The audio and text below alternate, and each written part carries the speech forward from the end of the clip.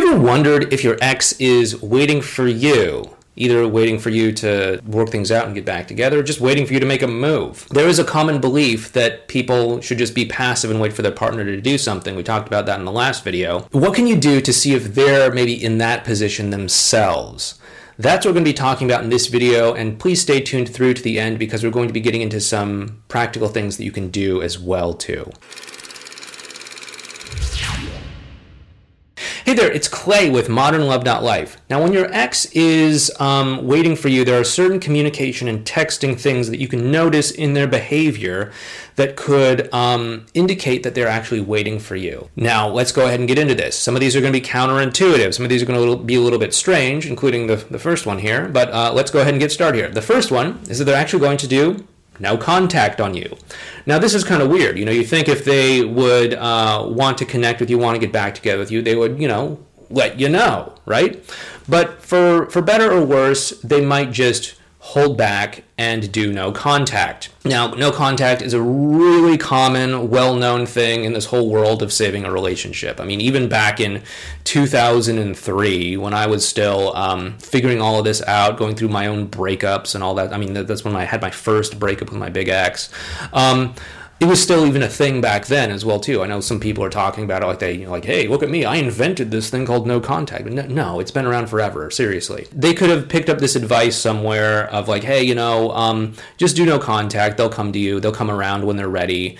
Maybe they're even feeling guilty. Hey, maybe I've hurt you. I should just lay back and just do no contact. If you wanted to connect with me, you'll reach out. And so, doing no contact could actually be a sign that they want to work things out with you. Of course, it could also be a sign that they just want to be left alone as well too, which is why we have to look at it within context of other things going on. If they are doing no contact with you after a positive interaction, the two of you had like a little coffee meetup or you had a phone call or something like that, and you were connecting really well, but then they're suddenly falling off, then that's usually a sign that, something that we call a positive pullback could be happening. But the no contact component of it could be them just either, one, being uncertain how they feel about you, two, trying to process the whole experience, trying to figure out if they, put their faith in the positive interaction that they had with you or in the pain that they experienced with you in the past. Or maybe they're just like, hey, that was really cool, but like maybe it was just in my mind. Maybe I'll just lay back and see if they come to me. All of those are really good signs that you want to actually go in and demonstrate to them that the two of you can continue to have a great, powerful interaction with one another. The second sign, the second communication and texting sign that your ex is waiting for you is that they obviously quickly respond to your messages. If you send them a message and they get back to you right away, then, hey, they're probably into you, right? Okay, yeah, obviously, Clay, you don't need me to tell you that, right? But the flip side of that is sign number 3, which is that they might actually take a longer time to respond. But if they do, they're actually responding to you in a thoughtful way. Okay, they're not just giving you like a quick one-word response like fine or good or thanks or, something like that, but they're actually giving you a thoughtful response. There could be a reason why they might take a while to respond. Either they're maybe thinking of how to respond to you thoughtfully, or maybe they're just like a little bit nervous. People do get nervous. I know we tend to project some sort of like endless amount of confidence onto our ex and our partner and think, hey, they obviously know what they want. They'll come and get me if they want to.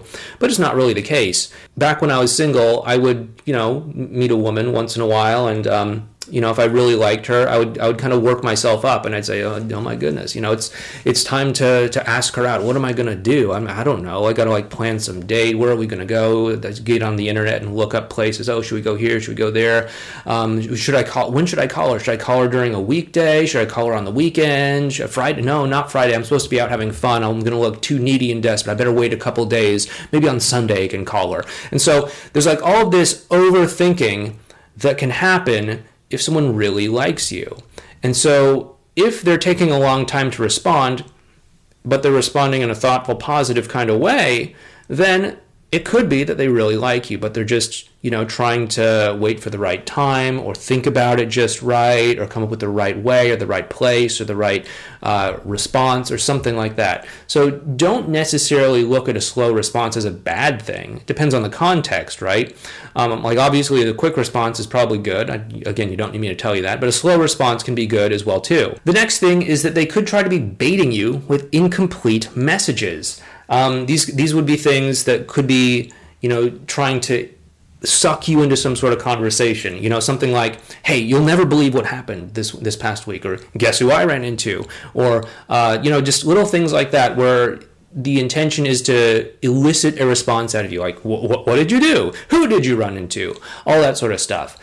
This is kind of a common tactic that some other people are teaching on how to get your ex to engage with you, just basically give like these incomplete pieces of information to try to suck someone into a conversation. And I don't know, maybe they're seeing something like that and they're like, okay, maybe I need to do that. That could definitely be something that's going on in this process. They could also be trying to do certain things to get a rise out of you. So they might say something like, hey, so-and-so asked me out, this coworker of mine asked me out, or I'm thinking of putting up a dating profile on Tinder, or things like that, just to try to see how you'll respond.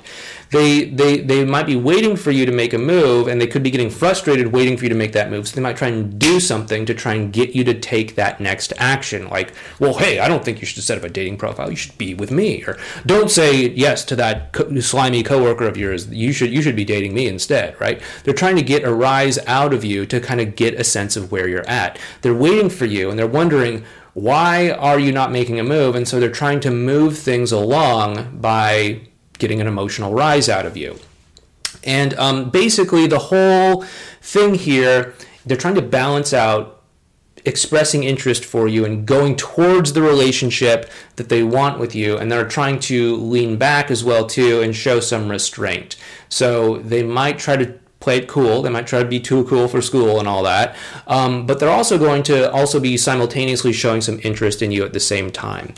Anyway, I hope you've liked this video. If you did, please make sure you hit the thumbs up button for YouTube and subscribe to the channel and hit the bell icon and all that sort of stuff. But if you want to learn more about how to communicate with your ex in high-stakes situations, then I'd really recommend you check out our course called Connect and Commit over at modernlove.life/cc. Now, this will only really be applicable to you if you are going through one of 7 situations. So please make sure you read the page. If it sounds like you're going through one or more of those 7 situations, hey, we'd love to have you on board. I think it'll help you out a lot. But if you're not, then it's not the right thing for you. But anyway, go ahead and check it out over at modernlove.life/cc. Anyway, thanks so much. Take care, and I'll talk to you next time.